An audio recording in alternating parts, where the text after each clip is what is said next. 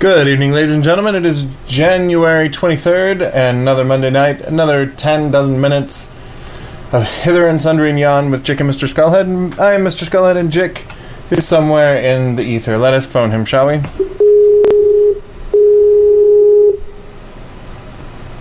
Mr. Skullhead. Hey, it's Jick.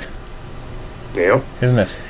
You're lucky. You're lucky, Mr. Skullhead. You're lucky that the radio show is today and not yesterday or the day before or the day before that, because today is the first day out of those 4 days that I just mentioned where I'm not pretty much constantly sneezing and blowing my nose every 15 or 20 seconds. I enjoy it when our shows are comprised mostly of sounds coming out of somebody's face that's not a voice, you know. Yeah. Mm-hmm. That's good. How's your face? Sorry, I was just turning off my space heater so it doesn't keep going off and on in my ear. My face is gorgeous and adorable as always. No. I think my beard has finally graduated into full beardness. It's not it's not a training beard anymore. My cylinder has finally graduated into a cylinder that can tell me how much of a liquid is in it. I'm so proud. Was there a ceremony? There was. There was matriculation. There was some titration and then matriculation. Mm-hmm. I hate it during wartime when the titration is reduced. Does anybody? Yeah. What kind of war would there be where you were allowed fewer tit? Like, I mean, are we saving the juiciest titties to send to our boys overseas? Is that what's happening? As we should. Those guys are putting their lives on the line. They should. That's see true. The finest nipples that our country has to offer. And you know what's USO for if not shipping some ripe ass titties over to where the action is. Yep, like Bob Hope and his giant rack back in the day. Yeah, Bob Hope did have some fucking savage titties. Yep, savage titties. I like it. Yeah. Yeah. Well, you know, that seems like a reasonable thing. Like, oh man, that girl had some savage tits. That's like a thing you would say. She's like, maybe that girl was like that blonde girl, the sort of Sheena Queen of the Jungle lady on the TV show adaptation of Sir Arthur Conan Doyle's Lost World. Oh yeah. I think her name was Sheena. Right, the punk rocker. Or the character in Chrono Trigger, the cave woman with the savage titties. I can't help but see that every time I see it as Chronot Rigger. Chronot Rigger? Yeah. Well, I don't know what a Chronot is. You're really good at driving a Chronot. Yeah, so I'm no longer the sheriff of Snottingham. I feel pretty good. I feel like the whole world is open is as open as my sinuses. Last night I actually went out for hot wings for dinner because I was like, you know what? I'm tired of eating things and not being able to taste them. So I'm gonna go get something that I will fucking be able to taste through however many layers of snot are on whatever thing I use to taste things. And it worked. Yeah, boy, I don't know what you also, use to taste maybe things. 4 liters of Killian's helped. That's a I don't lot think I of... actually drank 4 liters of Killian's. Yeah, that is a whole lot of beer. Yeah, I think I'm probably exaggerating. I had 3 large Killian's. I don't know what a large Killian's is. It wasn't like that large Guinness I got in Vegas that was served in a giant plastic football. It wasn't as classy as all that. I was so excited. There was a moment where this is the kind of shape I was in. So we went to Buffalo Wild Wings, which is like just the worst kind of place, except that their chicken wings are so fucking delicious. And we had tossed around the idea of like, well, let's just order wings to pick up and go get them. But then the only one is like maybe a 15-minute drive away, and we couldn't agree like on which one of us was going to go get it. And like it seemed like a big hassle, so we're like, fuck it, let's just go there and let some lady bring it to us. But man, you really need to drink when you're in that place. Yeah. I don't know if that place exists everywhere. I don't know how many of our listeners have been to a Buffalo Wild Wings. There's one here. Adam really likes to go, but it has that frat vibe to it. So yeah. I don't get it's always like whenever I go in there, it's always just like a bunch of fat people watching football.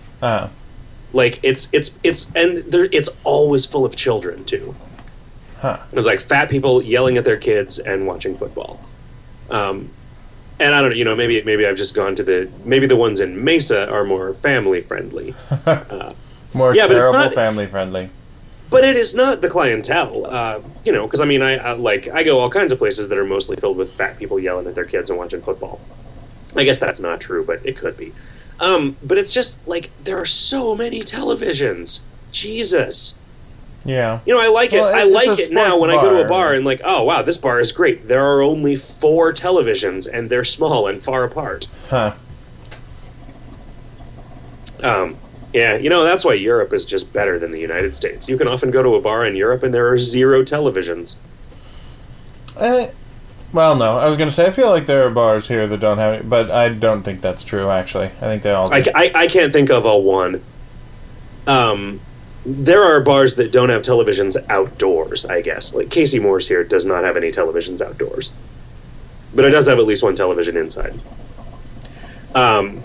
Yeah, anyway, so I was really happy when some football nonsense... There wasn't even anything on. Like, we got there towards the end of some sort of sports ball game, and then everybody left when that sports ball game ended. So then it was just mans talking about sports ball. Right.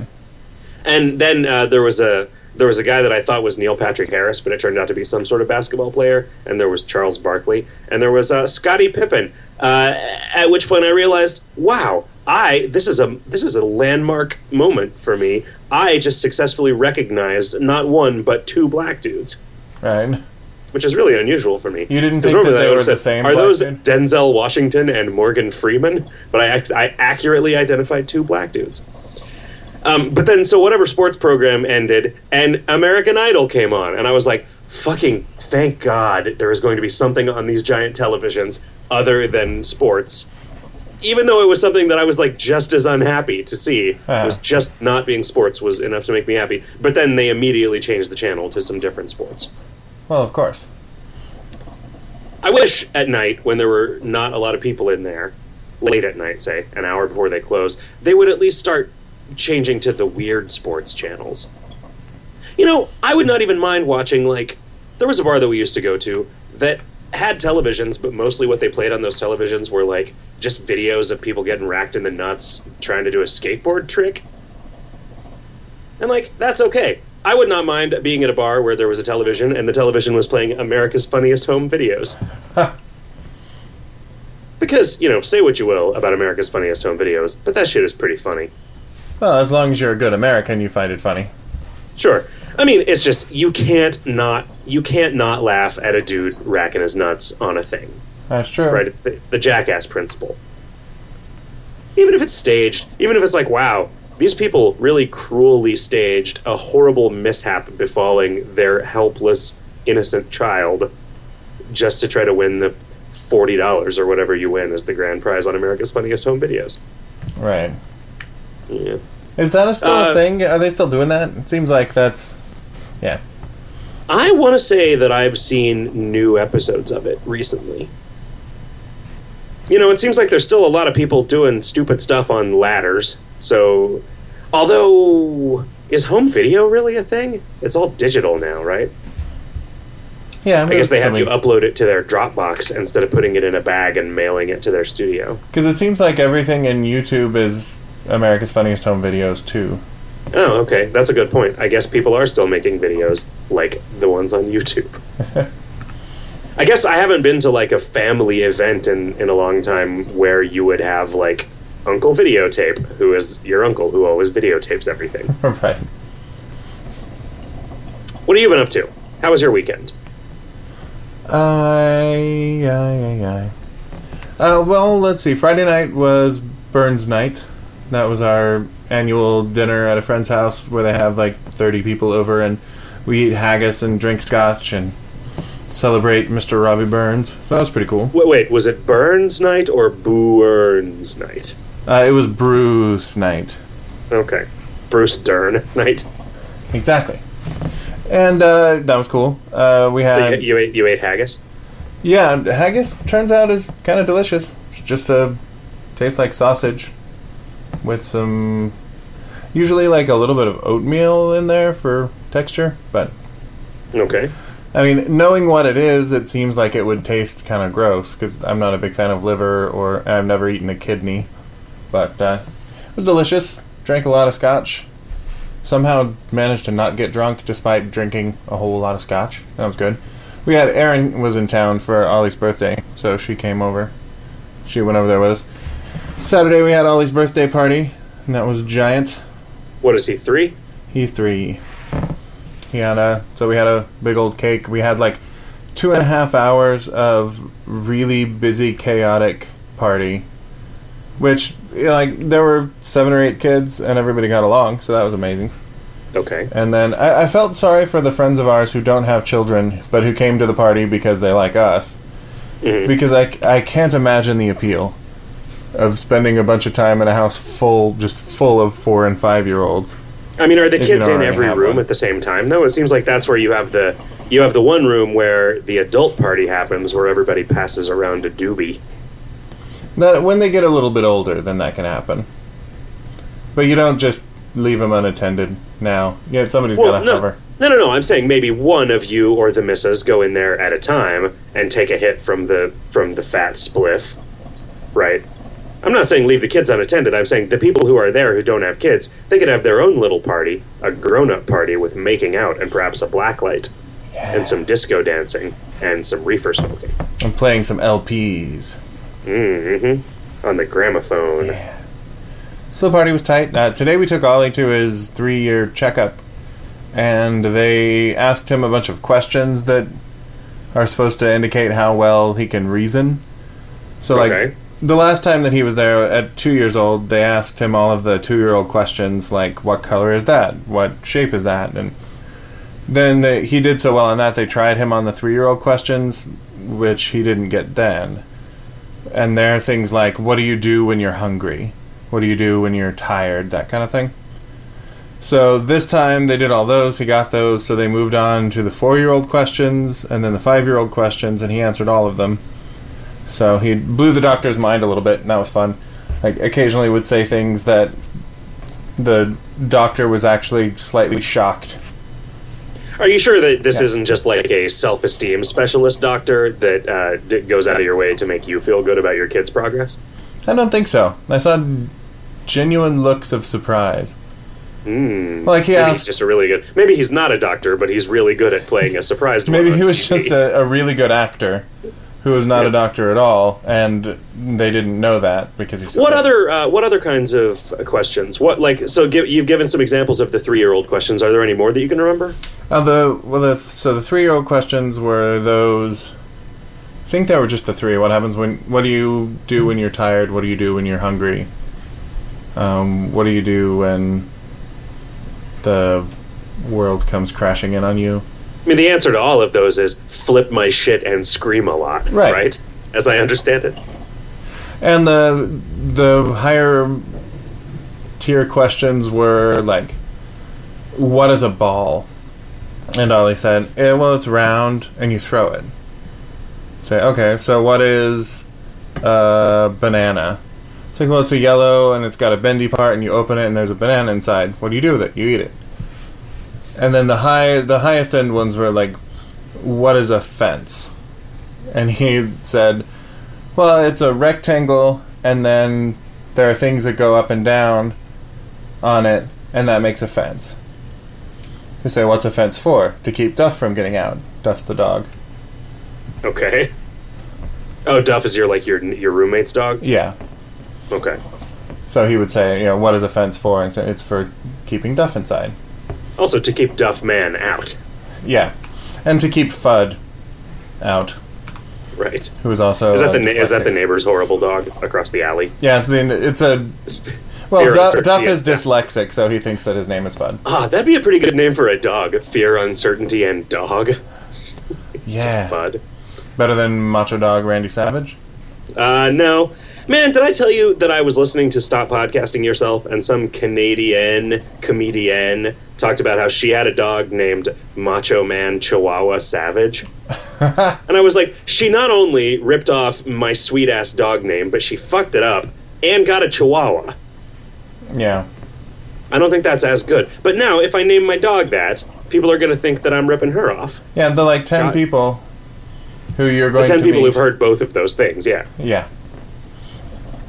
Yeah. Plus, I'm still not ready for a dog, I don't think. Yeah, no. I think that probably what happens is that when it's time to have a kid, then that's when I get a dog. Yeah. Because I'm pretty committed to this, not going anywhere for 5 years once I have a kid. Uh-huh. I'm serious. I think I can pull it off. I hate flying. So if I can both have a reason, because it's a hassle to fly with a kid, it's dangerous. I don't want to endanger him. I want to wait until he is old enough to experience mortal peril firsthand, mortal terror. Mortal combat. Anybody can experience mortal peril, whether they're aware of it or not. I'm going to let him decide whether he wants to go on an airplane ride or not. And, yeah. So I think that'll be a convenient excuse for me. It's really, you know what? It's really not a hassle. If you want to have Columbus, you just fucking bring it to my yard. You can use my yard to have Columbus. I ain't going to that shit. That's what I'll say. Or I'll go and leave the kid at home. That's what I'll do. No, I know, Mr. Skullhead, and I know that this is one of those things where you will probably say that I will change my mind instantly as soon as I actually have a child, and I will say now that no, I won't. But I'm not taking my kid out in public when my kid can scream and ruin everybody else's good time. Mm-hmm. So, I mean, if I'm at the grocery store and my kid starts screaming, I'm gonna leave. That's. Well, yeah, that's what you do. But you don't just stop going to the grocery store. Right. You take him, and when he screams, you leave, and then you come back later. But there have been plenty of times in my life when I've gone 5 years without flying anywhere, and I can do another one of those. Or even 4 years. I feel like a 4-year-old is past the just randomly screaming for no reason, right? Not necessarily. No? Okay. I mean... We'll see. Maybe I will change. Maybe you are right, and maybe I will change my tune once I actually have a kid, and I decide, I would like to go do this thing, and I can't convince anybody to take my kid while I go do it. Or I can't convince anybody that it is not morally reprehensible for me to abandon my child to go on, I don't know, some sort of stripper mystery train adventure that starts in Connecticut. That's the only thing I can imagine wanting to fly anywhere for. Yeah. Why would it start in Connecticut? Well, I don't know. Isn't it called Connecticut because it has rail lines that connect to everywhere? And you can always get a haircut. Yes. I suppose I could take the train there. I don't know. What about having a baby on a train? It's probably just as bad. A train would probably be better if you get the little compartment. Yeah, because you can put up some memory foam. So if your kid starts screaming, you could just bounce him off the walls. Right. And if your kid starts bouncing off the walls, there's no screaming. Nobody would hear you beat him. But, they'd have more space to run around. I don't know. They're 2 years old was kind of tricky for flying. I feel like right after he turned 2... Well, no, that trip was okay. Right after he turned 1, that first trip to Florida was a little bit tricky. But now, at 2 and now, there are enough things that he can do in an airplane seat that he doesn't get pissed off. And now he actually understands, we have to do what these people tell us when we're on an airplane, and these people want you to sit in this chair right now. So I don't want to sit in the chair either. I know you don't want to sit in there, but we have to. Yeah. I guess it's all he's capable of comprehending that. Yeah. What is a ball? What is a fence? Does Daddy want to sit in this chair either? No, He does not. No, but I figure that committed. It's weird because I think I am not entirely averse to the idea of having a kid, right? But I am entirely averse to the idea of having a dog because I don't like the lifestyle changes that would involve. And then I think, wait a minute, I think I'm maybe not thinking of one of these things in the right way. And then I realized, of course, a dog, not a big deal at all. Well, the difference is the payoff you get from having a dog is substantially lower. Really? I don't know, I've met some cool fucking dogs. Yep. I have met some cool dogs. They stop at the level of development of a 2-year-old. Okay. Well, okay. So I guess I have not met any dogs that render me immortal the way that having a child does. Well, Ollie is now smarter than every dog on the planet. That's not something that's going to happen when you get a dog. He can talk. You might get lucky. He can... I don't know. I don't think much of dogs. To me, it's just like, I don't need a thing that's going to follow me around whining all day, that's going to make me trip over it, whose shit I have to clean out of the yard. And you know what? And like the guy that we live with says his dog, like, it's so worth it because at the end of the day there's someone that's so glad to see you. It's like, yeah, there's a retarded toddler who's glad to see you. Like, he's glad to see a tiny piece of fried chicken on the ground. You get the same level of loyalty and display of love for a fucking Pop-Tart. So, okay. yeah, I don't see I would definitely point. say that is true of a cat. I think that at least... No, see, a dog... cat doesn't front. Sure. A cat doesn't even pretend that it likes you, and that's fine. You know, it's kind of like having a tiny security blanket that you can pet, and occasionally, you have to clean up after it. But it's not dogs are sycophants. They drive me nuts.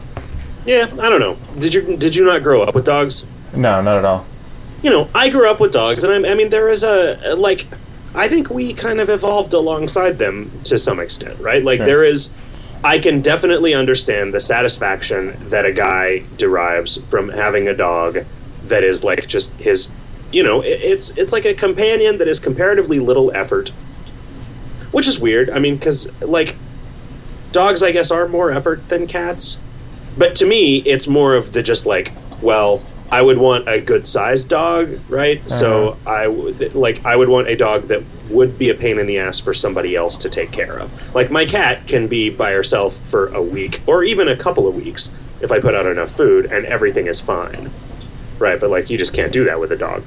I just feel the same way. It's a matter way. of having to hassle somebody else when you leave. But, I mean... I think that there is a meaningful satisfaction and companionship to be derived from the relationship between a man and a dog.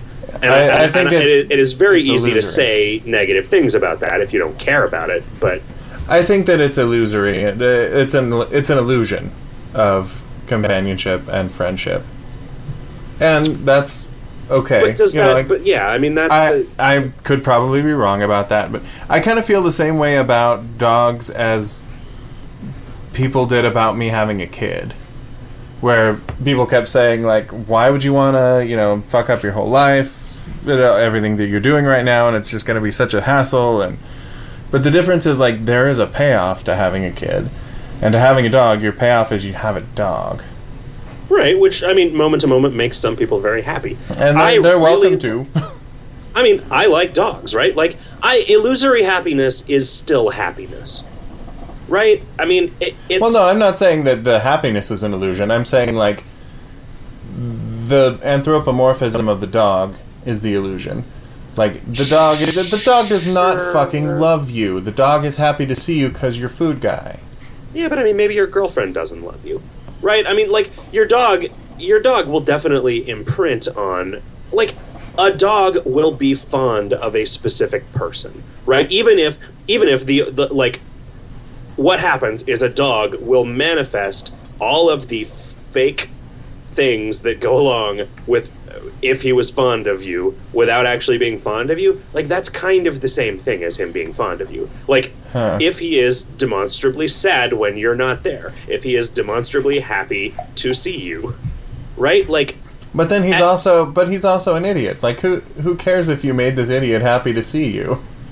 Well, okay, but I mean, say the same thing about your child if your child is retarded, right? I mean, like, the fundamental difference between a dog and a child is that a child is a person, right? That shares DNA with you, presumably.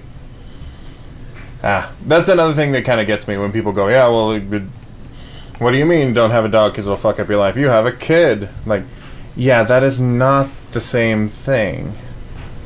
At all. Like, it looks the same for maybe the first 3 years, except that you're building this thing that can talk and learn stuff. And eventually steal shit from you. And use it to buy drugs. Right. I don't know. I'm just not a dog person, and when people... The stakes are a lot higher. When I say that, people tend to challenge me to the point where I end up saying dumb shit, but for me... Sure. I'm not saying that you should have a dog, and I'm not saying that having a dog is as valuable as having a kid. I'm just saying that I can understand why somebody would want a dog, right? Because I had dogs growing up, and I had what was, for all intents and purposes, a meaningful relationship with those dogs that I can look back on with a lot of satisfaction. And so, like, you can reduce anything to meaninglessness, right? Like, that's like one of the big advantages of not being religious, is that you can really just, if you dig far enough into anything, you end up in just this waste of oblivion where 1,000,000 years from now, everything will be exactly the same as if none of this ever happened, right? And, like, so it's, if everything is meaningless, finer gradations of meaningfulness become a lot more interesting. Right. And well, like, I do like dogs. I enjoy playing with a dog. I like something that you don't get to do anymore. And maybe in general people didn't get to do this, but, like, wrestling. Wrestling is fun to me, right?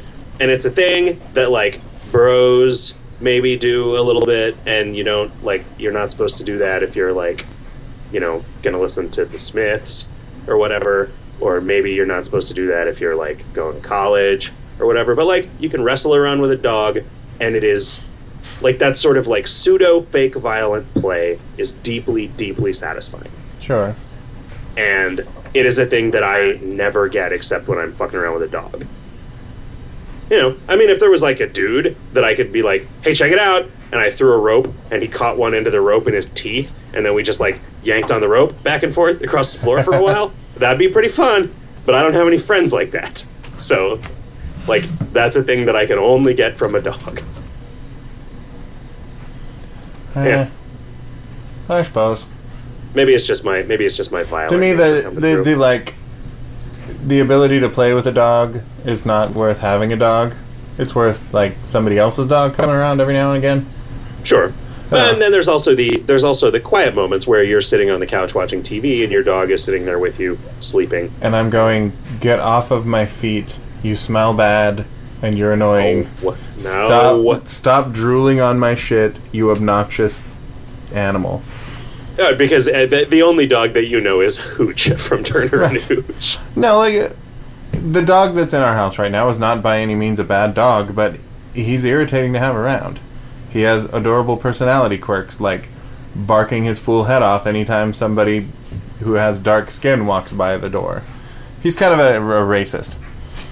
But so he sits out all day, he sits staring out the window and barks at all the black people and waits for the postman to come so he can flip his shit about the mail. Wait, is the postman black? No, but that's his only exception. Mailmen and black people we bark at. Okay. And then whenever we leave the house and Dan is also not in the house, he just finds a random place and poops and pees. Just like, why would I want this fucking thing in my house? As soon as the minute after he comes out of the bath, he smells bad because dogs just smell bad.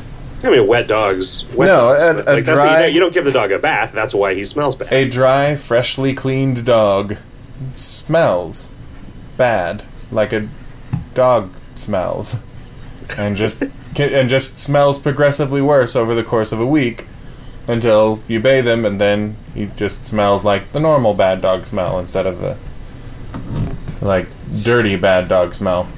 Man, my cat has learned some kind of trick, I guess, for creating the rankest dumps I've ever encountered. I mean, part of it is that now, because there's another cat in the house and I didn't like the way that they were getting along, I moved my cat's litter box into my bedroom, and sort of it's like a more sealed environment in there. And so the litter box is like maybe 6 feet from where I sit most of the time when I'm at my house, which didn't used to be a big deal because my cat's litter box never really smelled. But boy, oh boy, has she learned some new gut flora tricks, I guess.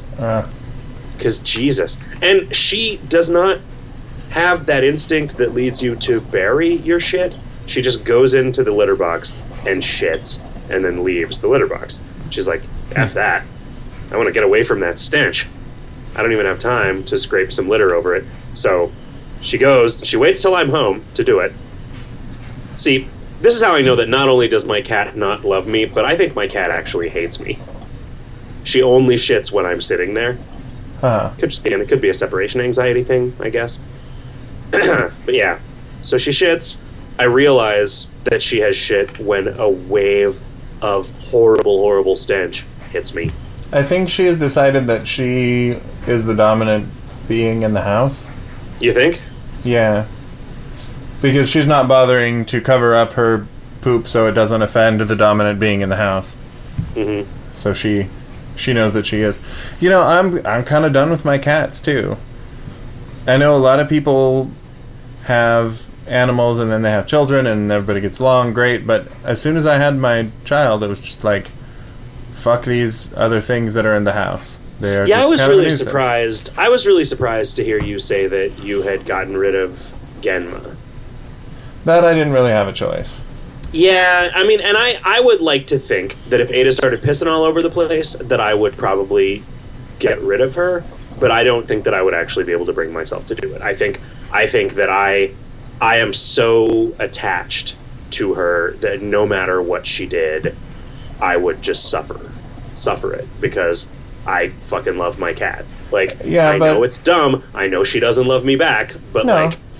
Like, I really liked Genma, but also I had these other people that I'm beholden to as well.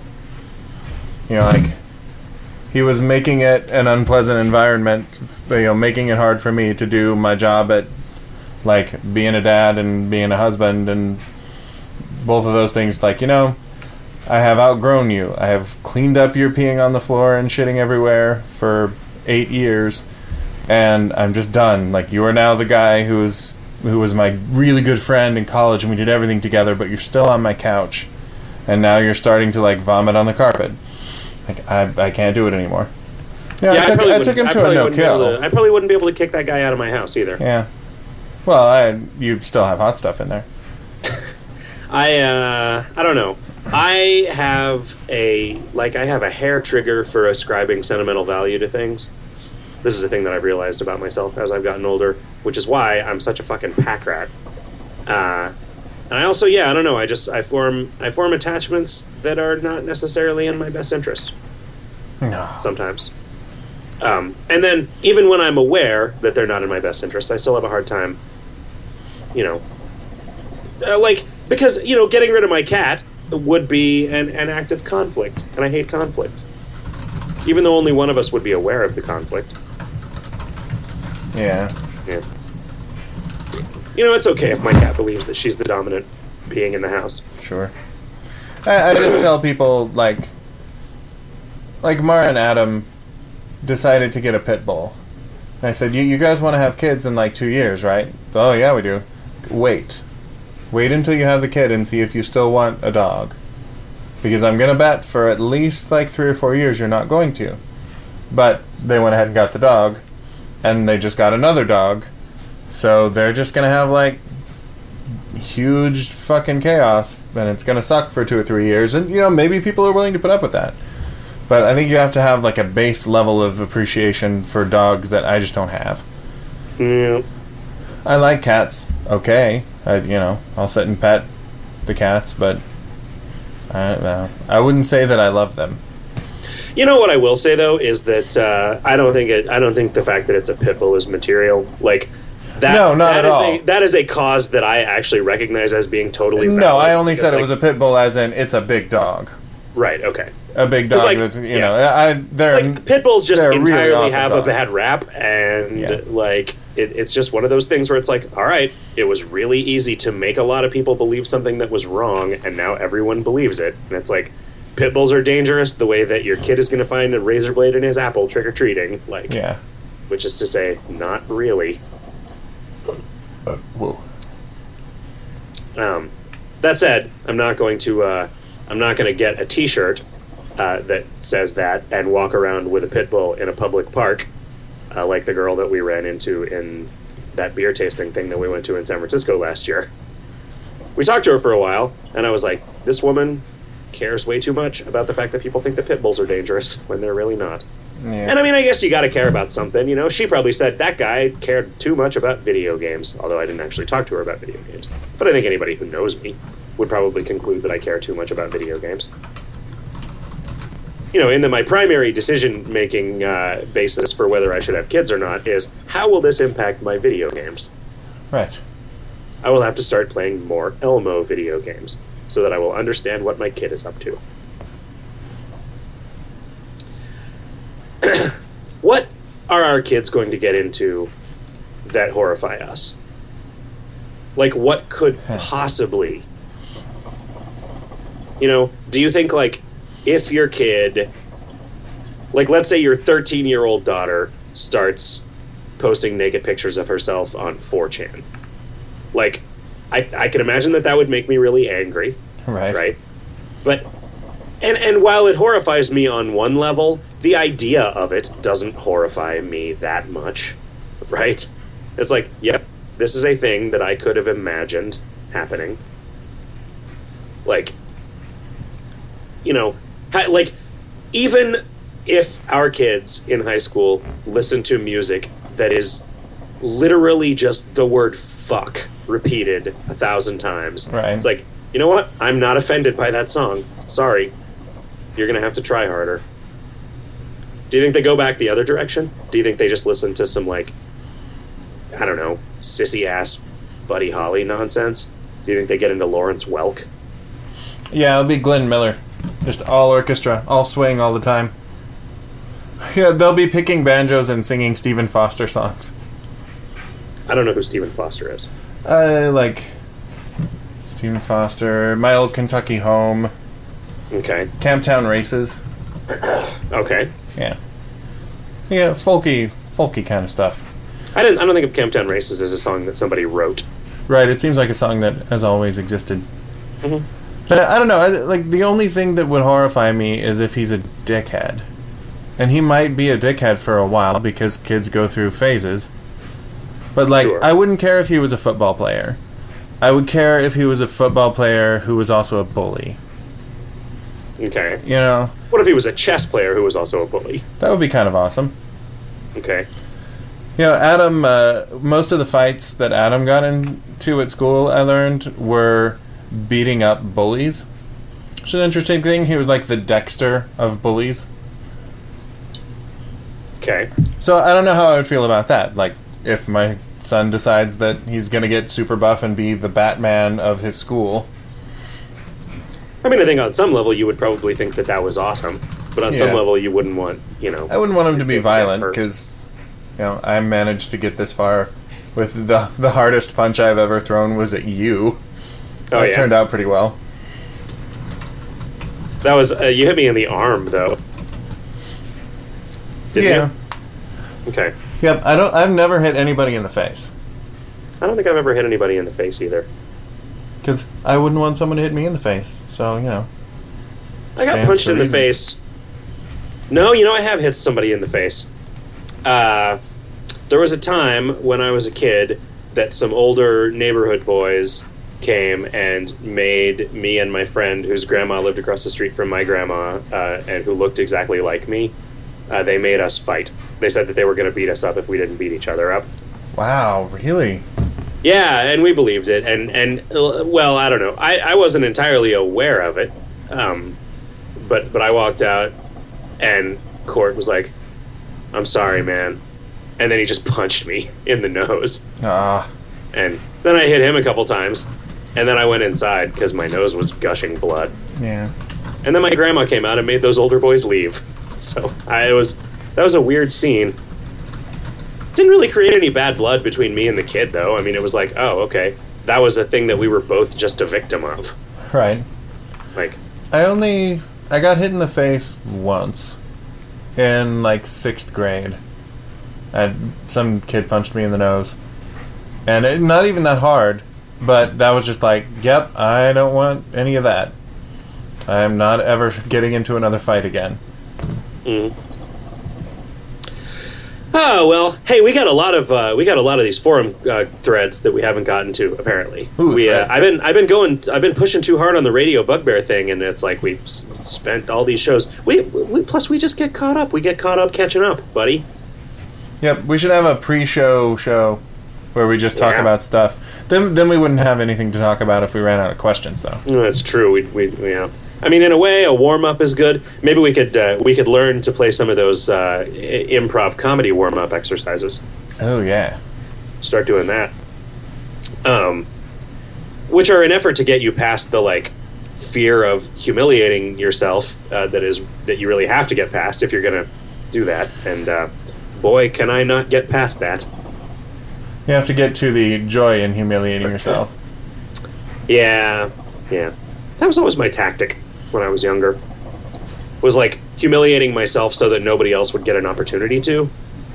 Yeah, I was always willing to make a fool out of myself before anybody could make a fool out of me. And I mean, that works to a certain extent. Like, it eases the pain, but it doesn't make you any friends. Yeah. And that makes you other friends that have the same tactic. That's why you and I got along so well. So Child writes in this first forum thread. There's actually another one from last Monday that we didn't get to that I've got open, so we'll try to get through both of them. On karma for 100% familiar runs, how hard would it be to code it so that you only got one set of bonus karma per run, and karma from previous 100% runs got put in a queue and doled out every time you ascend it? I see it being hella tricky to code, but I remember that A, extra karma is delicious, B, CD Moyer is a wizard. You know, that's... Sure, that would be a solution, but it's still more work than doing nothing. And I think it's okay that that's just not a thing that you get karma for, right? It's a thing that you get some leaderboards for. Yes, doing leaderboard karma for those would be kind of interesting. Yeah. Ding. Any plans to add an inventory section for currency now that we're a good half dozen more currency since whenever it last got asked for?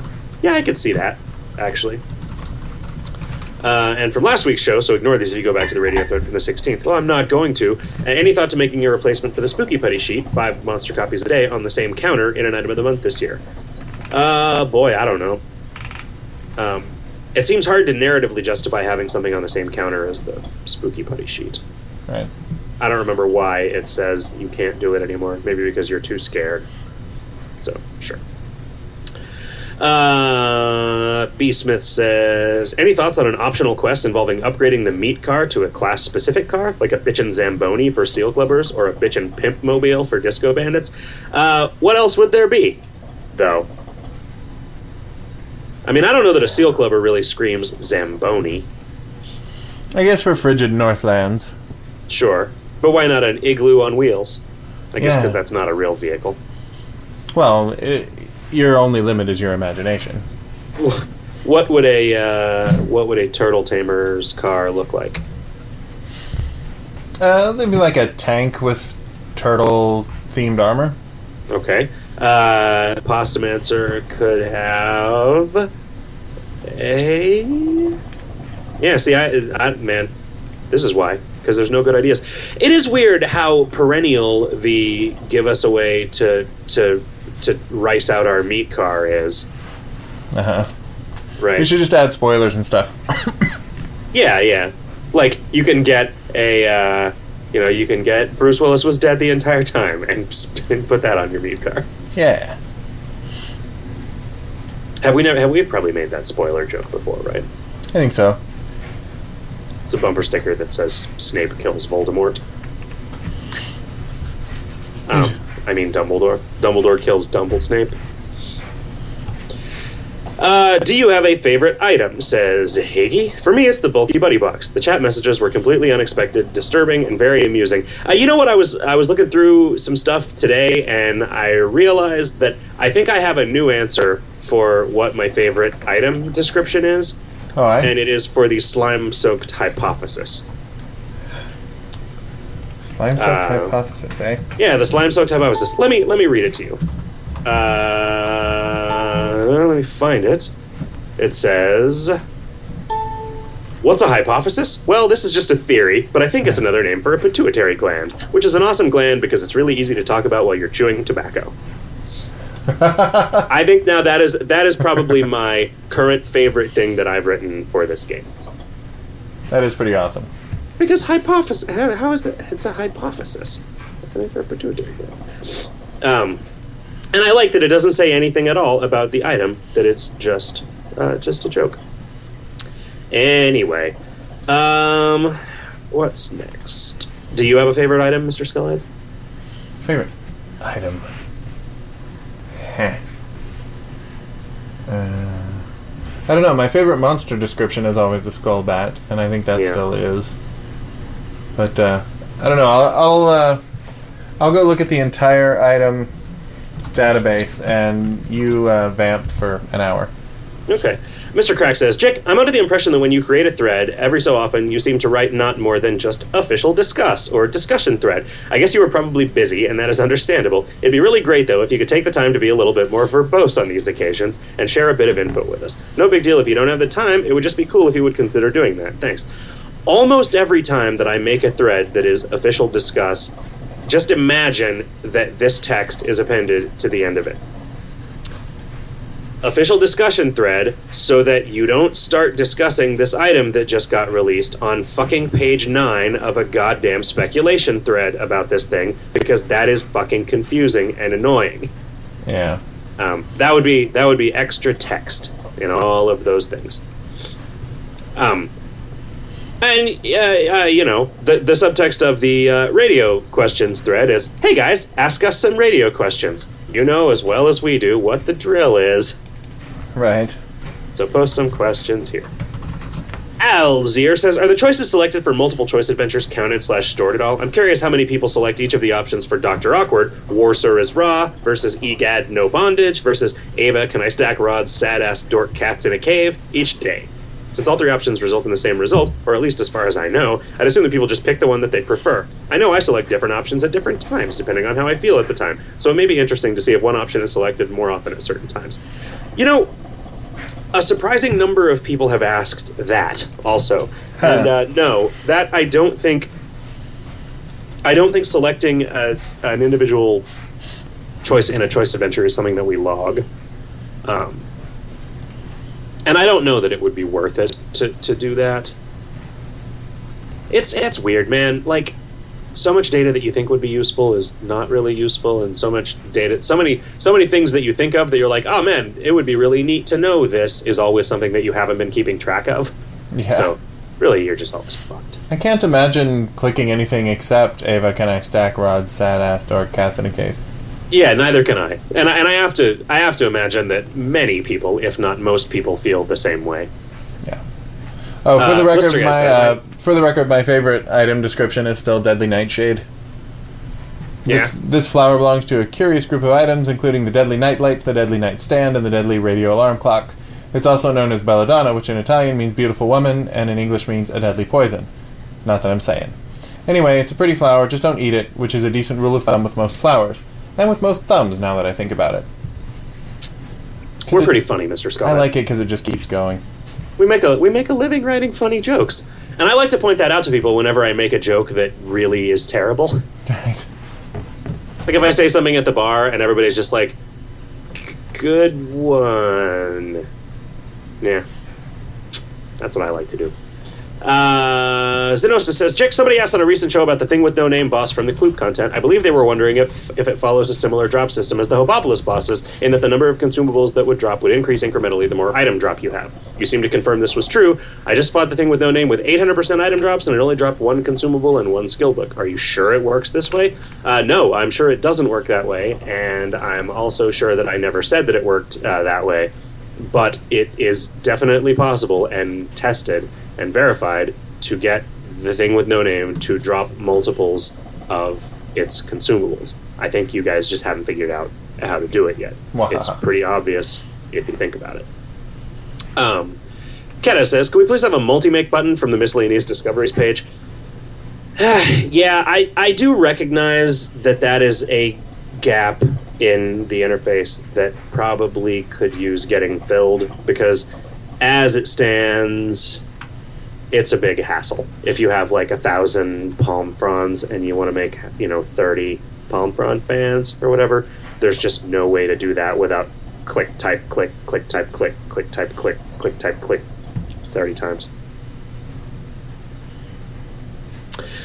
Grave says, I added a ton of items to my mall, and after I updated all the items' prices, I clicked Update Prices. Then the game proceeded to kick me out for not being logged in. Oh, my. Could mall prices update automatically like the account options do, or can we have an option for that in the options? Also, I want Mr. Scully to know that I heard somebody on NPR use the word quotidian on the radio show, and I knew what it meant because of him. Thanks for making me smarter. Yeah, you know what? I know what that word means because of you now, too. Yeah. That's why I did it. I just like to drop knowledge. You know what I'm saying? I do like that by our affinities for weird words and cool words that we actually do teach people stuff. I mean, it's like, I don't think that a guy who writes a book that I read that had a weird word in it that I then looked up, I don't think of that guy as like having done anything, really virtuous. Like, good on you, guy. Like, you got some karma for teaching me a thing, but I'm glad that you did it. And I'm glad that we're able to. I am glad in a totally pride-free way that we are able to do that for people. Right. Like that kid that emailed me, and he was like, hey man, I didn't know about contact juggling until I saw the item, the glass balls of the Goblin King, and that led me to look some stuff up on Wikipedia that led me through into learning about this thing, which I then got super into, and now I'm a professional contact juggler. Like, cool. What a weird story. Yeah, it's hard to be proud that you made somebody into a contact juggler, but... Yeah, it really is. But I mean, it... No, I kid. Like, if somebody can earn a decent living doing shit like that, right on. Yeah, what are you going to do? I mean, maybe, it might not be a decent living. It might be like a Renaissance Festival living. Right. I was thinking about you yesterday because I was thinking, hey, I bet the Renaissance Festival is on. I should go see it, like Mr. Skullhead always does. Oh, I forgot. Your Ren Fair's in, like, February and March. Is it? Yeah, okay. I always know it's beginning of the year style. Yeah. It has been so fucking gloomy here. Again, there was like a couple days where it was sunny and my mood was dramatically improved. That's why I was in such a good mood Monday when we did the radio show. And then I almost immediately afterwards got a cold, and then it got all gloomy again. I'm beginning to think that maybe my mood determines the weather, rather than vice versa. Yeah, I think so.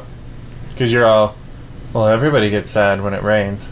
And I'm all, it rains because you're sad, baby. The sun shines in the bedroom when we play. The raining always starts when you go away. Yeah. Something that would kind of make sense, right? Like, let's imagine that the way free will works in a deterministic universe is every time there is a quantum split of circumstance, you, in some way, by some mechanism that we don't understand, choose which thread you want to follow, right? So it would, under that set of circumstances, be reasonable to think like, oh, well, okay, maybe the weather does change because I'm sad. Like, causality kind of goes out the window if you start thinking about picking your way through a multitude of possibilities, of every possibility, right? Maybe that shit is just crazy.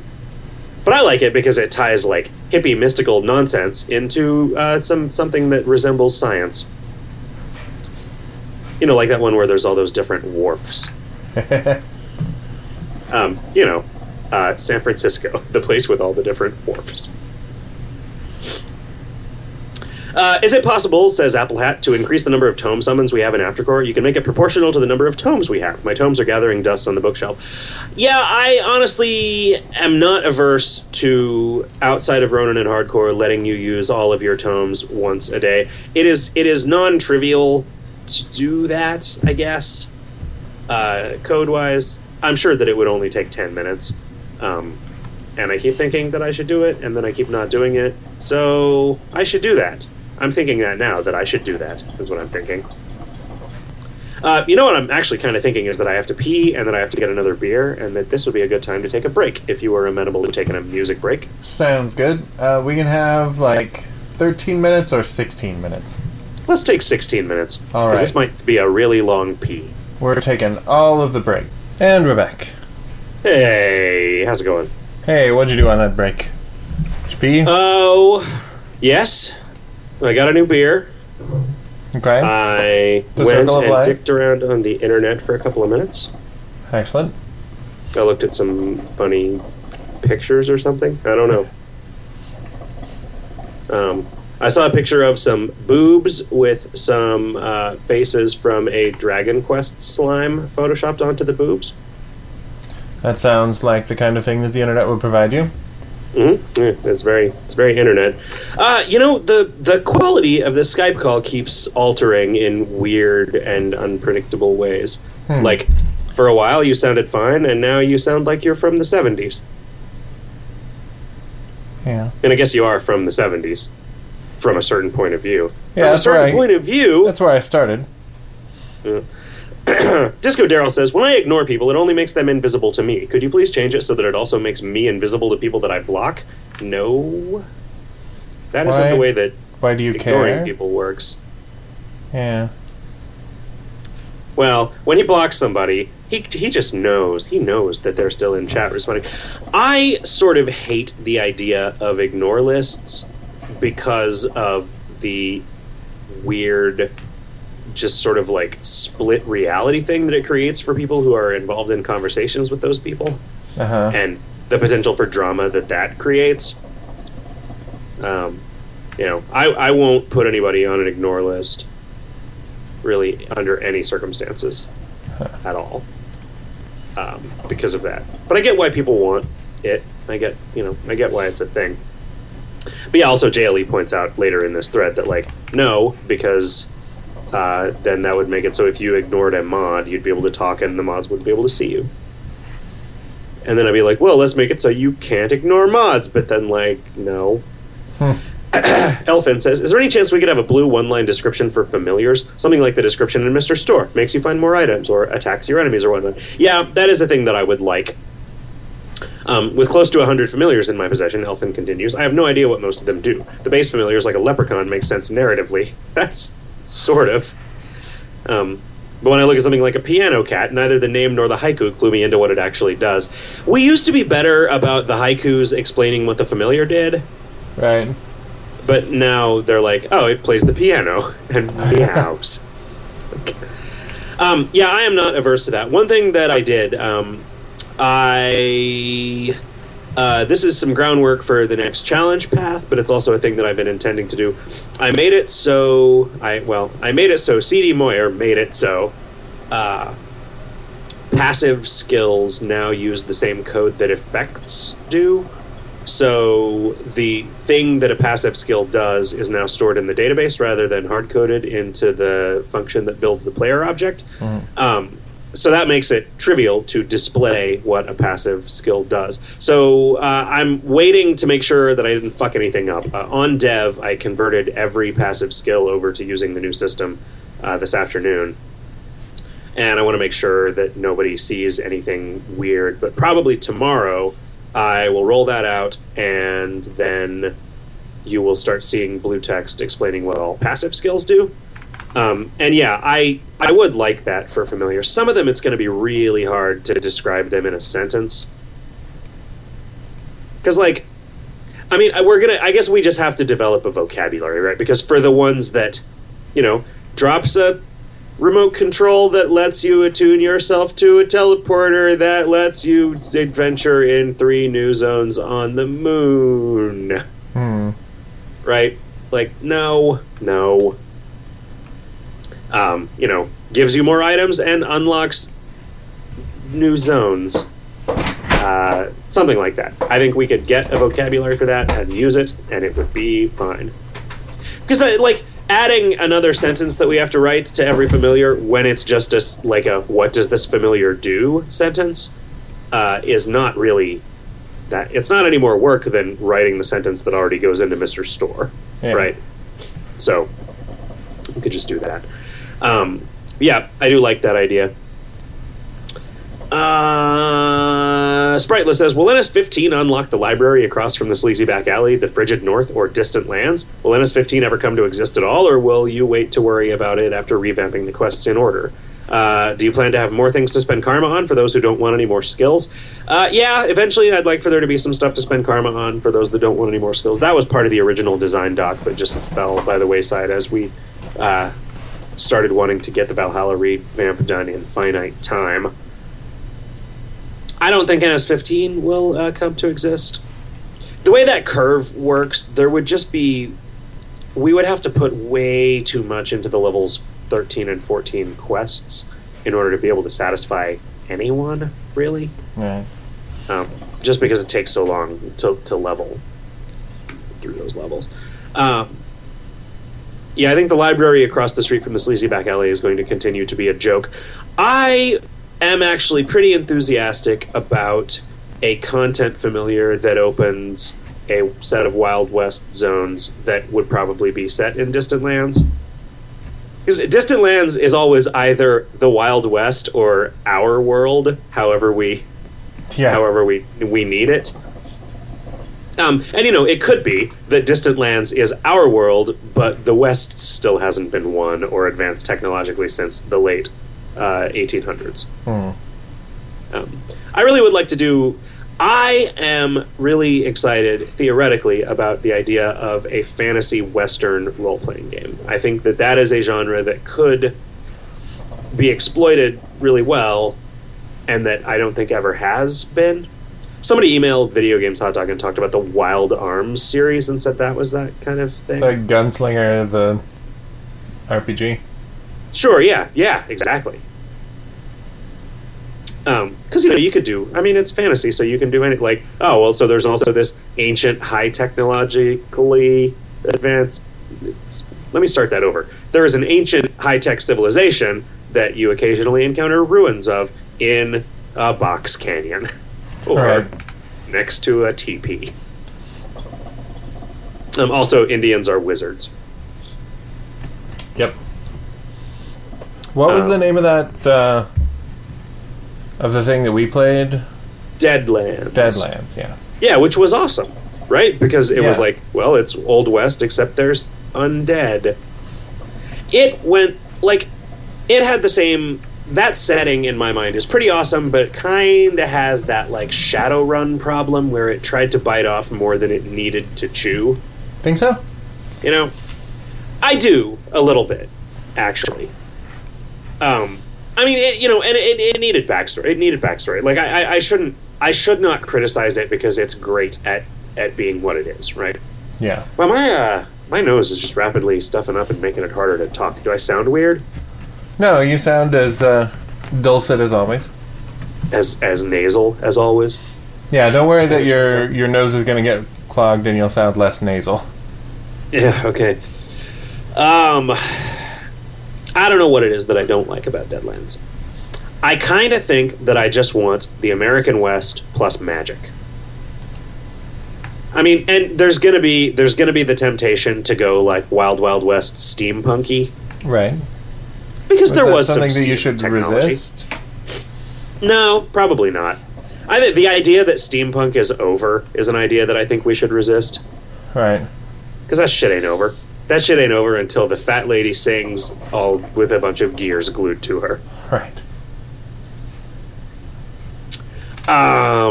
My question, says Erich, would also include my 2 cents about this. And these quotes the blue one-line descriptions for familiars. I agree that familiar should have a little more in-game transparency, and I thought the Scarecrow was a prime example. Jake, I know you didn't want to spoil, so to speak, the mechanics of that familiar, and it was fun for the Spades to figure it out, but what about new players that month? A new player would not only require the wiki and the forum, but also the time it takes for Spades to figure out all the pants in order for it to make sense to them in the slightest. No, see, that is absolutely incorrect. A new player would see that this was a familiar that they could put pants on, and they would put pants on it and see what it did, and they would delight in the things that it did, right? A new player would need the wiki if this is a new player who also desperately needs to understand what every last number means in the game, and I think that this is an animal that does not exist.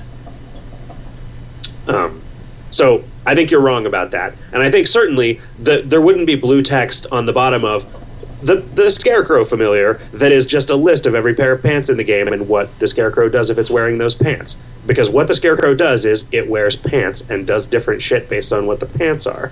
that it's wearing, right? And like, I think that's enough of a hook. Where it does a million mysterious things, it's okay that they're mysterious. Yeah. Right? It gives you something to discover. And, how much consideration goes into what would a new player think about this item when you make it? I joined the month of the Haiku Katana, and that was pretty transparent, despite Haiku combat. So, the consideration that goes into what would a new player think about this item is always exactly the same question, and it is, why would a new player think that this was awesome? Right? And that is often an entirely different question than why would a dick-stabbing speed ascender think that this item is awesome, right? So things that a new player thinks are awesome is, does a bunch of damage. Lets you see new stuff that you couldn't see otherwise, right? Like, makes a number bigger than the things that you find that aren't in Mr. Store, right? And it kind of doesn't matter what the number is. But that is absolutely a factor in every Mr. Store item that we do is, would this be awesome to somebody who didn't know why plus an extra burst of plus non-combat was important or whatever, right? Like, and it's not, is this useful to a new player? Because to a new player, everything is useful, right? Because every day they're finding new ways to be better at the things that an experienced player has long since mastered. Right, so it is a lot easier to make a thing impressive to a new player, and so the challenge is always in, like, how do we make this interesting to somebody who does deeply understand the systems of the game? And it's often like, oh, well, we need to throw something onto this that makes it awesome for a new kid, and that is always fairly easy, right? It's like, take an existing number and add 5 to it. Yeah, and I resist the idea that we're somehow tricking a new player by giving them something that doesn't appeal to a speed ascender. Because that's what I'm sensing here is like, well, is it okay for you to just let them think that this is awesome when actually it's totally shitty? Like, well, for that guy, it is awesome. So I mean, I think the thing that made the Haiku Katana awesome was that it made it so you could put the whole game into Haiku mode. Right? Because that's awesome. Like, one of the ways to make something awesome is to have it do a whole bunch of stuff, even if none of that stuff is particularly interesting to a speed player, right? And that's where we often end up, like, we will often make something that is too powerful because we try to, like, oh, well, we had a couple of ideas for what the actual application of this is going to be, but it needs to be more sort of exciting, and so we end up thoughtlessly creating something like the stocking mimic or whatever, where it's like, oh, a new player would like it if this drops him candy all the time in combat, but then it's like, oh no, it turns out that this is like, it ends up being optimal to do some weird thing with it under some circumstances because of the extent to which it can gain weight or whatever. I don't even remember what the deal is with the stocking mimic, but I know that there are things for which it is optimal, and we never wanted that to be, we didn't set out to design a thing that was optimal under these weird circumstances. We set out to, it's like, sometimes our goal is just for it to be fun, and that's fine. Like, usually that is when we are flush with the infusion of money from a previous Dick Stabber favorite. Right. The previous month. And then we're like, you know what? Like December's familiars are often just like, oh, let's make some fun Christmas thing, right? And not care so much about whether this... Because, like, December's always a good month for us anyway, right? So we don't need to worry about, like, targeting any markets, right? Like, let's just make something that is just fun. And sometimes we succeed and sometimes we fail.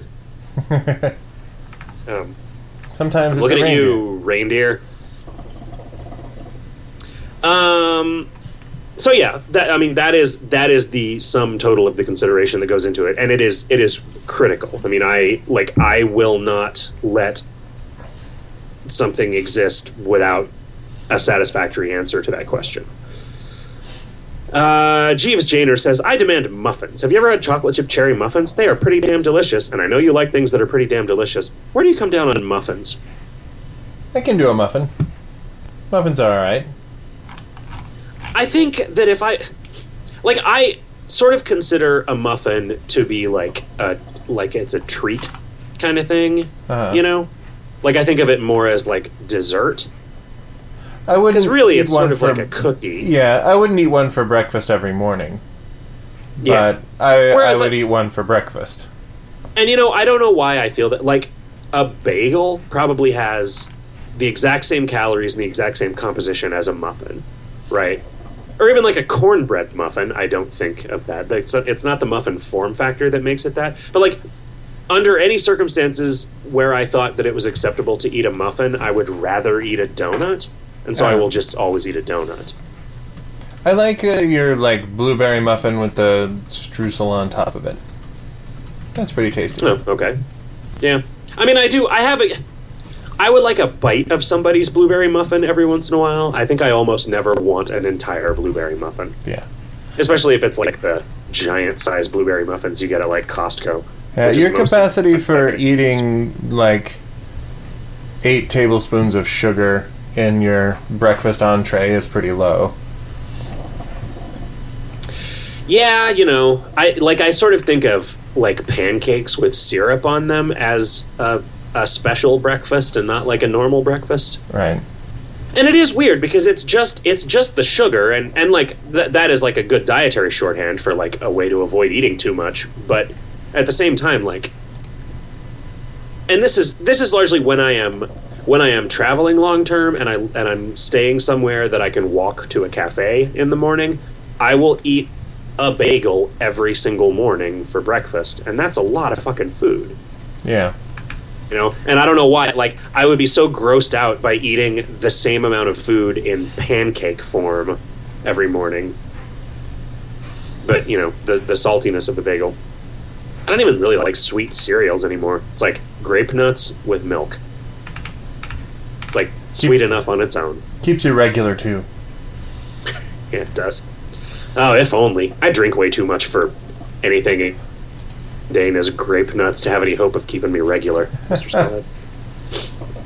Scott. Some bloke says, have you guys seen Star Wars Uncut? I think, yeah, that's making the rounds.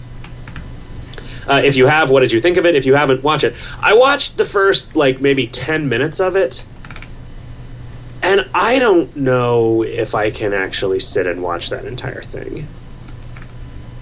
Yeah. Are you aware of this? Yeah, I'm aware of it, and I thought it looked really cool, but it also looked like something that you could get the gist of it in 3 minutes.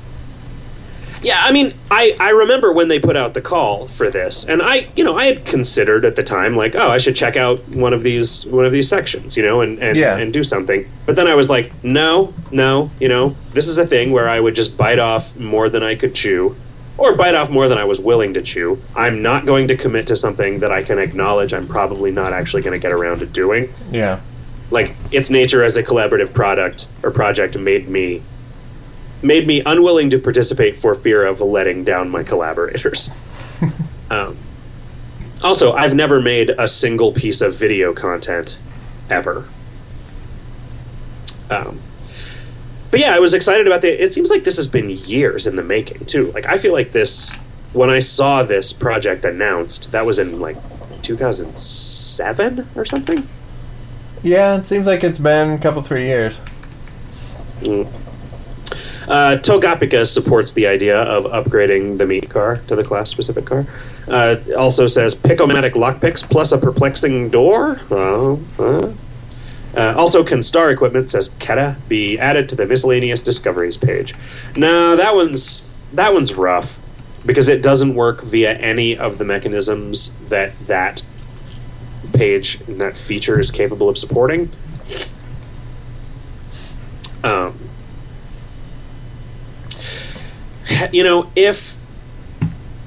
If the star chart was not consumed on use, something that I think we could benefit from is a generalization of this is an item that you can make given the following ingredients and the following quantities. Because there are a lot of places in the game that do that, and they all work differently, and they don't have a consistent interface, and they don't have a discovery mechanism, and the fact that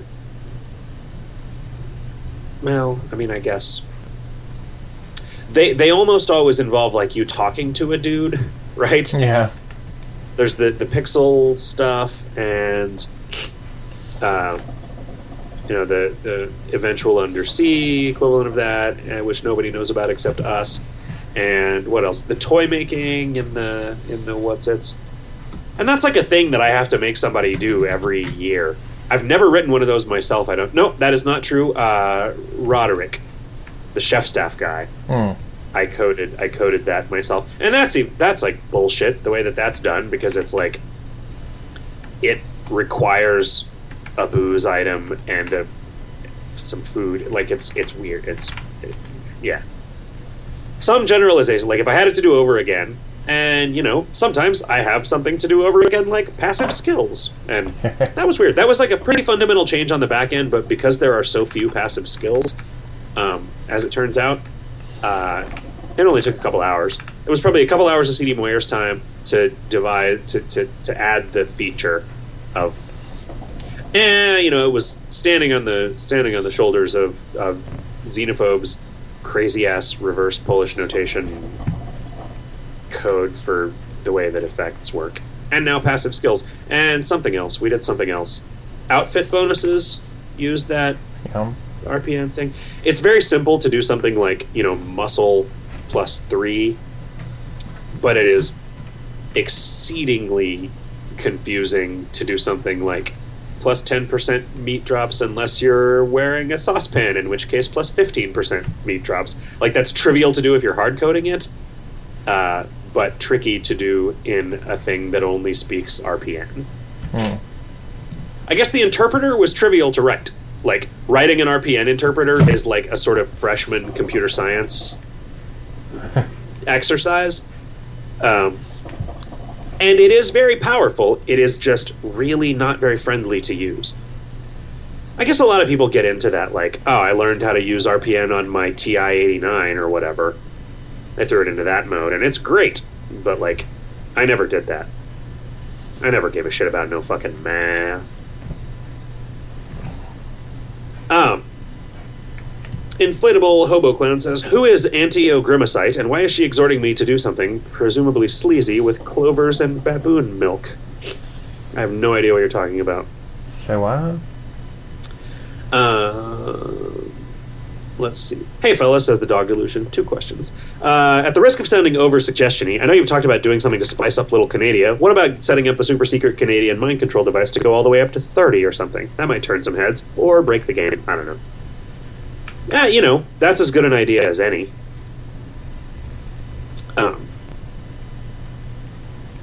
Because, there's no reason that shouldn't just be 11 where the others are 10, right? Yeah. If it's going to be different, it should be different. That was an effort to make it special, and it clearly didn't work. And 2, at the risk of perhaps overstepping my bounds as a player, no, we want you to take those risks. I'd like to make a suggestion regarding the quest tracker. If there's anything in the entire game that could be done at least in part by the player community, I believe that it's helping to write useful and accurate hints/updates for the quest tracker.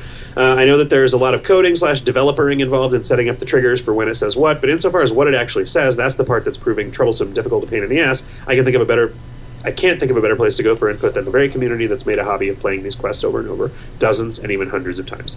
Of course, if that's not the sticking point, feel free to ignore me. That isn't the sticking point. Often, the sticking point is that it is... So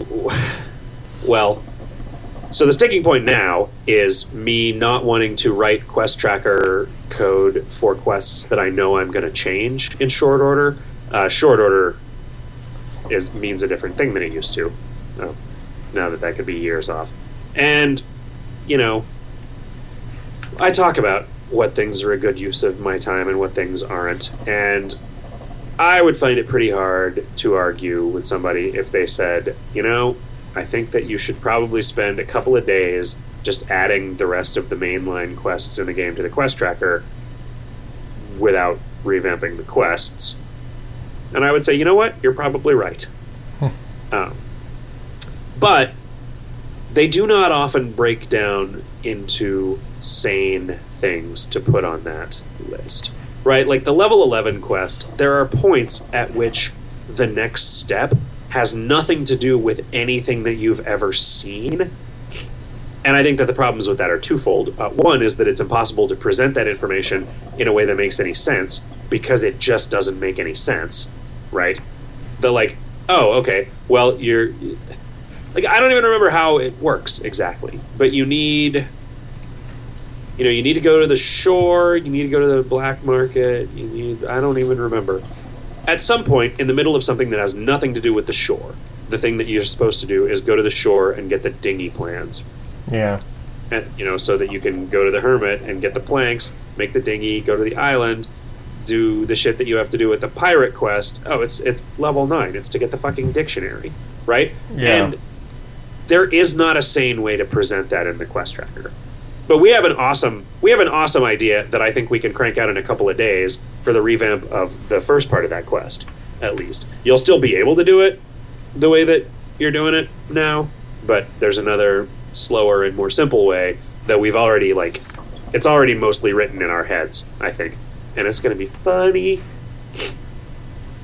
And I'm excited about drawing the thing that I get to draw for it.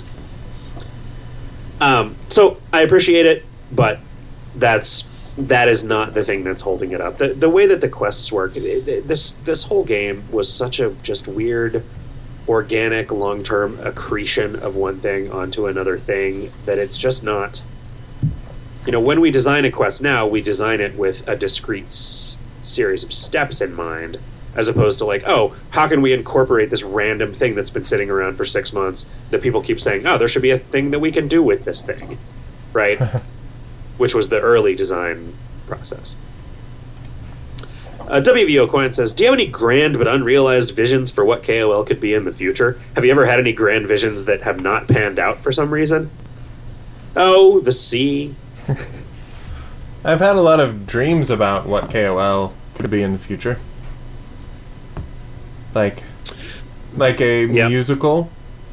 That was interesting. I was at a play and there was a live-action acted-out trailer for Kingdom of Loathing the Musical. There was one where it was like a Grand Theft Auto clone. Cool. It seemed kind of nice. I was so mad that you didn't consult me in making the Kingdom of Loathing musical, because it seems like... Yeah, that would have been right up your alley. Yeah. No, I don't think that KoL... I think that the moment-to-moment things that you're doing when you play KoL is not going to change, because it wouldn't be KoL anymore if it did. Yeah. Right? I'd like for there to be more content that doesn't create more complexity, right? I'd like for there to be thousands of little quests that you can do for various people in various places, and new zones that don't exist except to provide some jokes and some flavor, but it's hard to do that in a way that doesn't convolute the average person's ability to comprehend what the fuck is going on.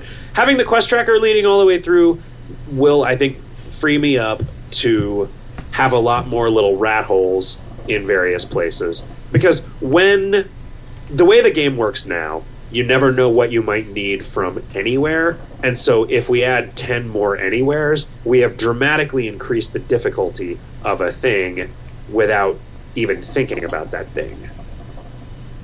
And that's annoying.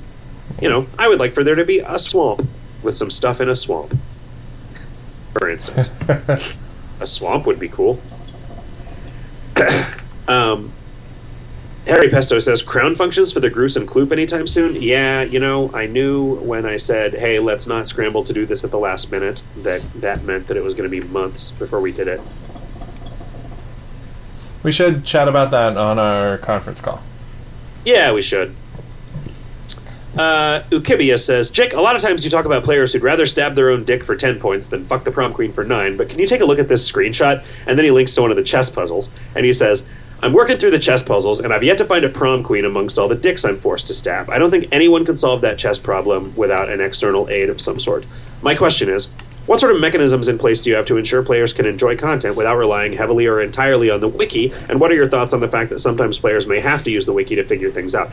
Well, my response to that is to make it so you don't have to use the wiki to figure out how to get through the core arc of the game and figure out, start to sorceress to ascension.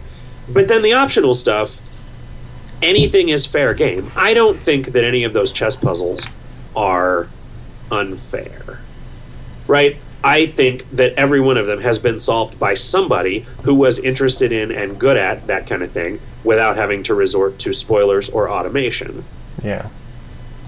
You know, I mean, there is a finite possibility space for the moves that you can make in those puzzles, and I think it would be a greater failure if the hard ones weren't hard. You know? Like, that is optional content in every sense of the word optional. And so I think it's fine for there to be things that are going to confuse some portion of the player base because, you know, like, there are parts of a lot of things that you're not necessarily interested in because you're interested in the other parts. And that's fine.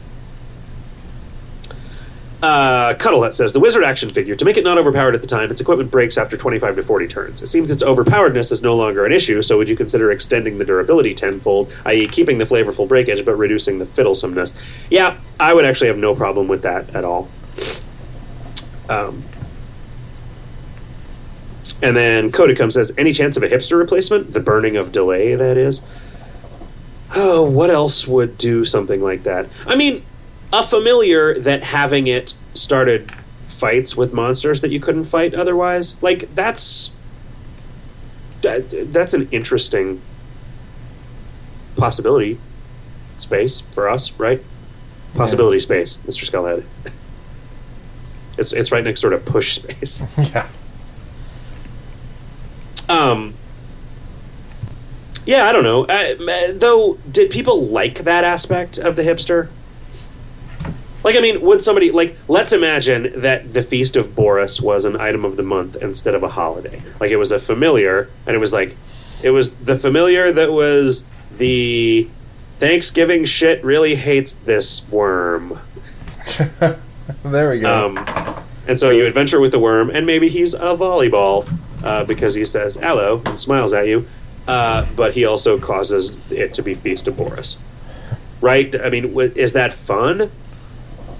Because people did not necessarily seem to enjoy, like, the hipster didn't sell very well, right? Yeah. And I don't know why that was. Maybe it was because it was like the player base collectively decided to play a joke on us that was like, hey, wouldn't it be funny if a familiar based on a property that should have made a bunch of money but didn't should make a bunch of money but doesn't? You know, maybe I can imagine not a cosmic joke, a committee joke being played on us. Right. I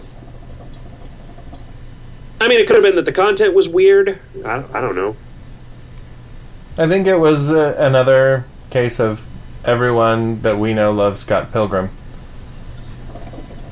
And we don't know all that many people. Yeah. It could be the paranoid android. And it turns out all of the other robots in the kingdom are out to get him. Kenneth says, Jick, are you aware of the horrible lag that's been plaguing the kingdom lately, and do you know what's causing it, / is anything being done to fix it? Is that a thing? I have not seen any reports other than this recently. We are running on fewer web servers than we would like to be, and later this week I'm going to go into the data center and install the new servers that because they didn't, like, the shipment on these boxes got delayed so long that we were in the middle of the sort of December rush by the time they actually showed up at the office. And so now they've become this looming thing I gotta do rather than this, like, I can't wait for these servers to show up so that we can get them put in there. Yeah, but I promised Jeff that I would go to the data center later this week. I said I didn't want to go down there when I had a cold. I will frequently get a cold as a result of going to the data center. Or, what do you suppose? I think it is. I become aware of a cold as a result of going to the data center because it's like you go into a room that is extremely cold and extremely windy. And so, like, if you have any sinus issues at all, they are magnified 100-fold by being in that sort of room. Yeah. But yeah, there were like twice in a row that I went to the data center and ended up knocked on my ass with a cold, and so now I'm afraid of the data center. Hey guys, says She Got Glasses On. I posted this question 2 weeks ago, but it didn't get gotten to, and I didn't hear to see in the translation. Is there any reason we can't auto-sell s'mores? I have more than I can ever eat. Maybe you can make them into something we can multi-use to build things, or let me feed them to a familiar or something. In hindsight, it would have been lovely if I could have used them for candy credits. Thanks. I don't know, is there any reason you can't auto-sell s'mores? No, I don't. I think we just forgot to put that in there. Okay. Also, says Top 1214, things which increase as the player levels up, like Nemesis Familiars and Nebut, are really narratively satisfying and neat. Difficult to suss out, but neat. And then he says, reason, I may have been a little sad after perming Nebut and hearing it didn't work like I thought, but still, neat. And Psyche writes, speaking of quotidian, Mr. Skullhead, when I saw the elf calling me quoted, I figured it out and then was gratified when you explained that it was exactly what I thought it was. Anyway, so Jake, as a person who also has an ever-expanding and guilt-inducing to-do list, I thought that instead of working on mine, I'd mull over how you could narrow yours down. What about this? Surely some player out there knows enough about both coding and KoL that you could hire them as a contractor for some set number of hours, hand them a list of tedious function updates you'd like to see done, mall interface changes and other little stuff that people complain about, and just have them and just tell them to have at it. Well, yeah, I mean, that person is C.D. Moyer. Right. I don't know. I have a hard time trusting somebody with access to this code. It took a while. When I first hired Xenophobe, it took a long time. Like, I was just having him write, like, he wrote all of the spindlers and stuff, and that was more just, like, making sure that he had his feet with the database and stuff like that. And I don't know that our problems with getting shit done... I mean, I don't know that our problems with getting shit done are remarkable, right? I don't know that they represent any sort of failing in us, other than just being really transparent about all the things that we intend to do. And working on a product as people are using it, right? Which I think is, we wouldn't have this problem if we updated KoL once every 6 months in one giant expansion that was in testing for months. We wouldn't introduce it, but we don't do that. We add stuff every week or two. And, when you do that, you're going to break some shit. That's just how software works. Throwing dudes at it doesn't seem like the right solution. Although I do appreciate, I know that this suggestion was coming from trying to make everyone happier, including and possibly mainly us, because I know Psyche's got our back. This other radio show thread question. Let's see how far we can get in this. Nightfall says, I miss my hideous winged Yeti steed. Can I visit him somehow? Build a cage in my campground and non-combat at the peak? Something? Yeah, I should do that. It's always been intentional. Also, a non-KoL comment, but when I suggested the Abhorsen trilogy to you years ago, you sort of laughed it off. Oh, you're always saying stuff like that, Nightfall. You're so adorable. Wax says, can we have a nudist challenge path? As long as I get an accessory that hides my junk. I would argue that having an accessory that hides your junk makes you the opposite of a nudist. Yeah. Erich says, 1, multi-use lollipop sticks for recipes. When I said I was going to do that, some people were like, no, don't do that. And I was like, oh, okay. Number 2, when you feed your comma the Kloop equipment, the message you get when it wears off is asterisk, asterisk, asterisk, asterisk, asterisk, asterisk. I'm sure that's unintended, but a couplet that's completely starred out would be pretty funny. You could just pretend there was a line break in between the first 3 and the second 3 asterisks. I fixed that, though. Okay. Yeah, that seems like it had placeholder hat rack code put in it. Maybe? I don't know. When I looked at it, there was nothing in there.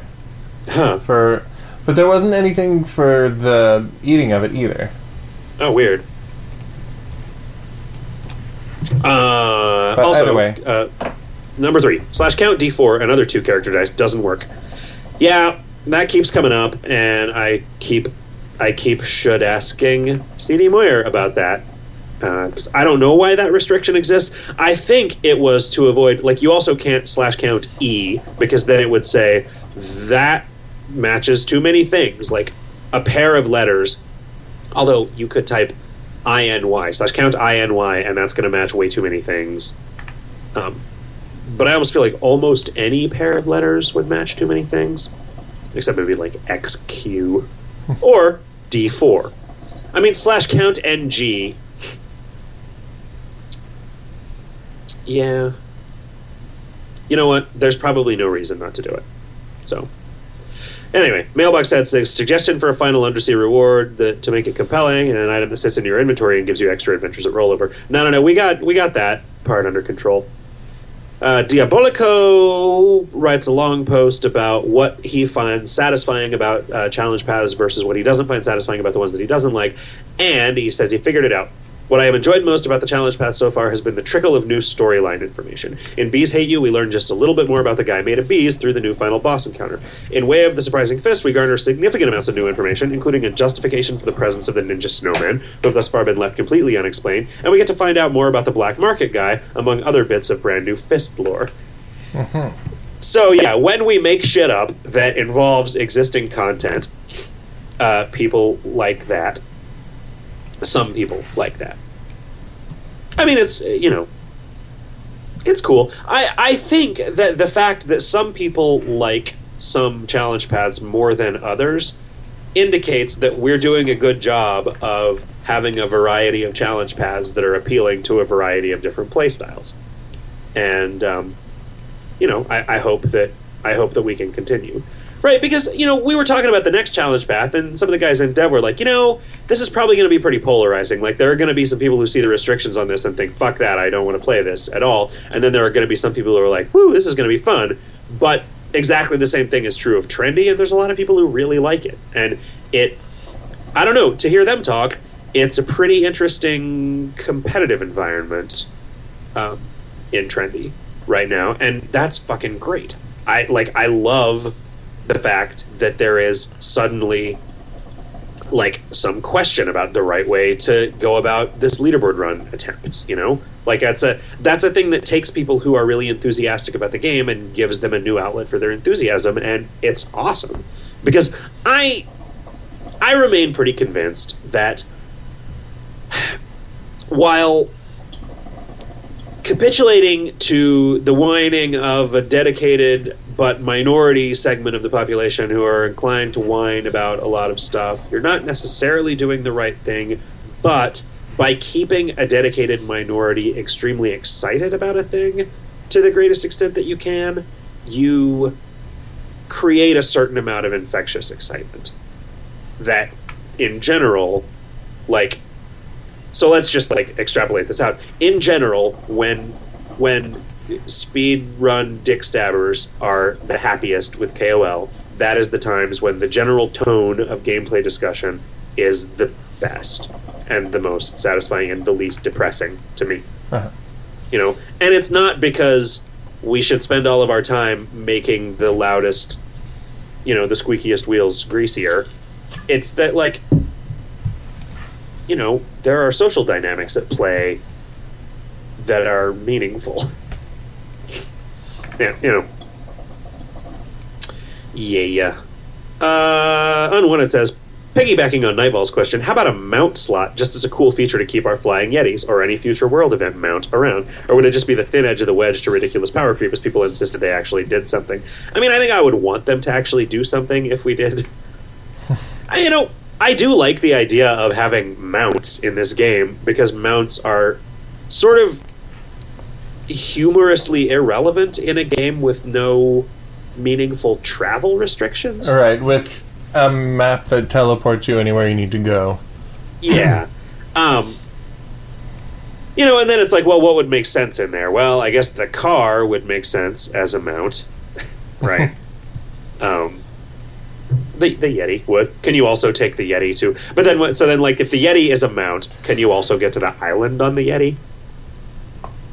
Yes. Who knows, buddy? Who knows? I think all of the things that let you get to the shore are quest items at this point, right? Isn't the bus pass a quest item? Let me look. Isn't it? Perhaps. Where is it? What the hell? Where do you get that thing? I thought it was in the Demon Market. Yeah. Maybe I already have one? Huh. Yeah, I don't know. What the hell? How do I not even know how this game works? Yeah. Let me look. Desert bus. Now I look in my shit, and yes, it is a quest item. So, yeah. That's weird. Also, a bus pass doesn't make sense as a mount. Unless it's a bus pass that is also a horse. It's a horse with a bus pass tattooed onto it. That makes sense. It's got a QR code branded on it. That's like, yeah. Let's see some other people saying some things. Mr. Adventurer, where are you guys at on the revamp for a level 8 quest? Making meaningful progress every weekday for the last 6 so far. I've got a grid full of smiley faces about the McLarge Huge revamp. That is getting exceedingly close to playable, and then it's going to be a couple days of art and writing, and then it's going to be ready to go, unless Dev discovers some accidental way in which I've made it so you can finish it on only 4 turns or something. Which it might. Dracon82 says, I found out about the Master Theorem from the radio show. Any thoughts regarding its abrupt end? I mean, we are extremely lucky that we make something that people care about enough to give us money for it, and it allows us to be our full-time job. I think the guy that was making the Master Theorem was doing that in his spare time, and the thing about spare time is that if you go down to the grocery store and say, hey, can I trade some of this spare time for food to keep me alive, they will say no. Yeah. We only take money here, unless you want to use your spare time becoming a bag boy. So, I mean, yeah, I'm assuming that guy just can't do it anymore, and that sucks. It sucks that the internet has created a world where the fact that something is popular and beloved of thousands or tens of thousands or hundreds of thousands of people does not mean that that's a viable thing for that guy to spend his life making. You know? Yeah. We are extremely lucky to have a video game, because a video game is a thing that people are willing to spend some money in. But, you know, I mean, I look at the work that the guys put into overthinkingit.com, and, like, they're just never going to make any money off of that. Yeah. Right? And it's like, like, if Homestar Runner hadn't sold as many shirts as they did, which they basically did via volunteer labor from their parents, they wouldn't have been able to do that for a living. And it's like, it's fucking sucks, you know? But if they had said, each new Strong Bad email costs $1, everybody would be like, fuck you guys. Yeah. I'm never going back there again. Yeah. I feel it. Internet. Well, it looks like we got into number 13. Pay money for everything. If you enjoy something on the internet and you don't give the person who made it money, that's the same as stealing. That was that I think it was a Cyanide and Happiness that I linked to in Dev today, which was like a guy saying to it was like pre-internet, and a guy saying to a kid, hey, do you want to buy these drugs? And the kid says, no, I don't believe in using drugs. And then post-internet, hey, do you want to buy these drugs? And the kid said, no, I don't believe in buying things. I don't like buying things. It makes me nervous. Hey, what do you say we get off this here radio? Sure. All right, everybody. We'll see you next week. Thank you very much for tuning in. Good night, everybody. Good night, everybody.